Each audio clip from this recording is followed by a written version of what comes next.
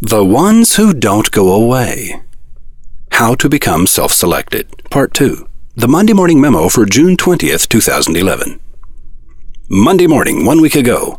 Honey, I like this week's memo, but you never really told us how to become self-selected. You just gave us examples of other people who have done it. I took a second look at that memo and said, "You're right, Princess. I intended the reader to read the line that says, 'The self-selected are those who take action, the ones who participate, the ones who don't go away.' And understand that you select yourself for leadership when you take action, participate, and don't go away. But now that I look at it again, I can see that I didn't connect those attributes to the reader nearly so clearly as I thought. Self-selection is an important life skill, so I've decided to make another run at explaining it. Leaders aren't appointed or selected so much as they're simply acknowledged. Let's look at the example of Peter, James, and John. People assume Jesus chose these three above the other 9, but I'm convinced Jesus was merely reacting to the fact that they chose him more strongly than the other 9. Anytime Jesus stood up, they stood up. When he walked to a different spot, they followed him to that spot, even if it meant getting out of the boat. They were the ones who were always with him.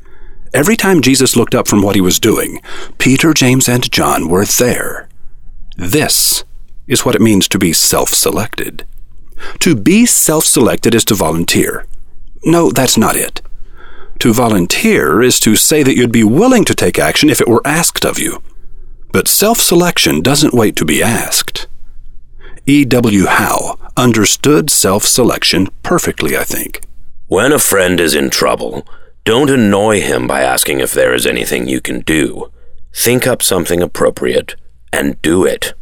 The world is full of educated people waiting for an opportunity to demonstrate their competence. Most of these people will go to their graves having never gotten their big break. Education is one thing. Recognition is another. Education is what you receive when you choose to become informed.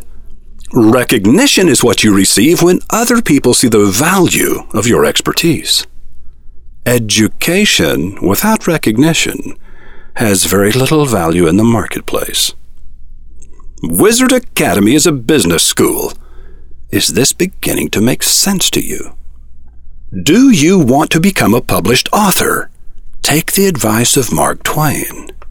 Write without pay until someone offers to pay. Write intelligent, clearly worded letters to the editor. Submit feature stories and op-ed pieces to magazines and websites. Write a blog on whatever subject you'd like to become known as an expert. If you have something to say worth hearing, people will tell other people, and soon your readership will begin to grow. It may take a few years, but if you self-select and don't go away, you'll someday have a book in print. Wizard Academy is a business school. Is this beginning to make sense to you? Do you want to be a public speaker? Talk constantly about your subject. Talk to the crowd that gathers at the water cooler. Talk to Miss Johnson's 7th grade class on career day. Talk to a breakfast club. Talk to the Rotary Club. Find 100 different opportunities to talk about your subject for free, no matter how small and insignificant your audience. Prepare for each of these audiences as if you were being highly paid. You'll be a highly paid speaker before you reach venue 150. The myth of a big break is what keeps the average person from being successful. They keep waiting on someone else to do something instead of simply selecting themselves and taking action. The self-selected person is not the average person. When Willie Nelson was asked what it felt like to be an overnight success, he answered, "Overnight success feels great after playing 10 years in honky-tonks behind chicken wire." What do you want to see happen in your life? Are you willing to select yourself for it? Wizard Academy is a business school. Select yourself. Pick a class and come. Roy H. Williams.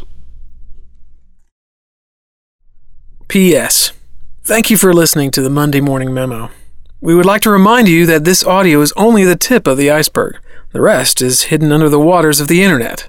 To dive into those waters, just go to mondaymorningmemo.com, open up the latest memo or any memo, click the picture under the title, and begin exploring the depths. The secrets, the craziness, and the big thoughts are waiting for you to find. Come back up to the surface and survey the upcoming courses at wizardacademy.org. There's bound to be one coming soon that you need to attend, and they fill up fast. You never know exactly where the wizard will take you, but isn't that why you've subscribed and are listening now? We'll see you when you get here.